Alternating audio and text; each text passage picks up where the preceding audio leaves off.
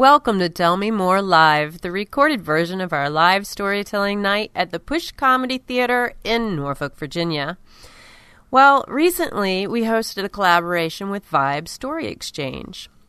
So in this collaboration, what would happen is we'd have a storyteller come on stage, and then immediately afterward, an artist would appear, magically, and share their interpretation of the story. So, in this episode, James Keene shares a story on relationships, and his story was followed by a dance interpretation by Rowan Reyna. I've made many bad decisions in my life. I've done drugs, and I've lived under the mistaken beliefs that my life is my own. I always felt I'll do what I want, when I want, screw the rest of the world. This point of view ended up landing me in the second worst set of consequences I could have ever had, prison time. The only thing I felt would be worse than prison was death.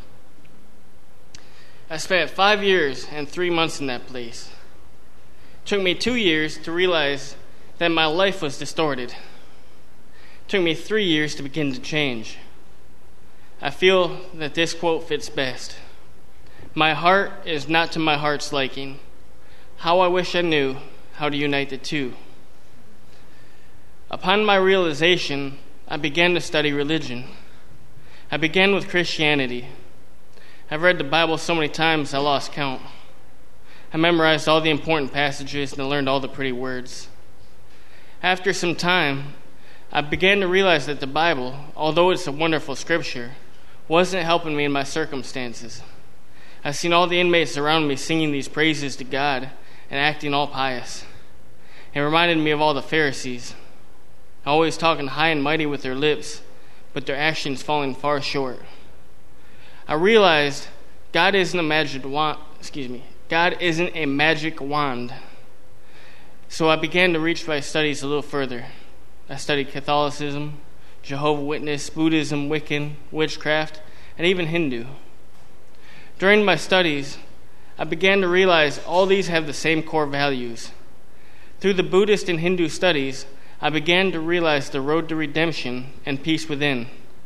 Even Jesus Christ himself said, "The kingdom of heaven is within." After this realization, I began to change my outward actions.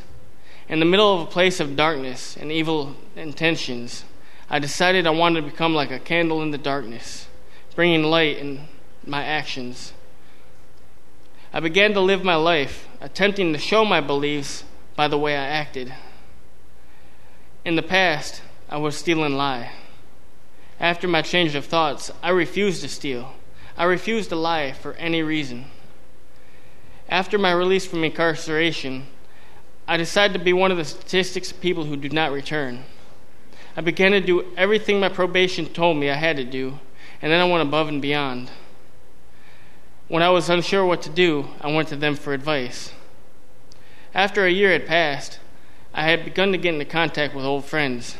I wanted them to see the change in me so that they might want to do the same. I noticed that these old friends from before my prison sentence were stuck in the same place, or even worse than they were 6 years before. I decided that I didn't want to be that kind of statistic either. I became a student at TCC, where I can go anywhere.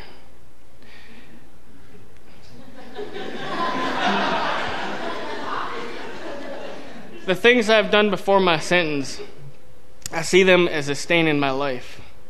I know I've done wrong, but in my mind, I've tried to bury those memories. I know that I'm no longer that person, and I don't even want to remember him. I feel like my life began the day I entered prison. Everything before that was a bad dream. But I know I cannot run from my past. However, I can, and I do, embrace it for the fact that it has let me become who I am now and who I am meant to be. If I were to offer advice to younger generations, I would tell them, learn from your elders. You may think you know it all, but trust me, they have many more real experiences than you. Learn from our mistakes. Learn from our successes. Thanks for listening to our collaboration with Vibe Story Exchange. If you'd like to see or learn more about the night, visit tellmemorelive.org/vibe. That's tellmemorelive.org/vibe. Well, until next time, thanks for listening to Tell Me More Live.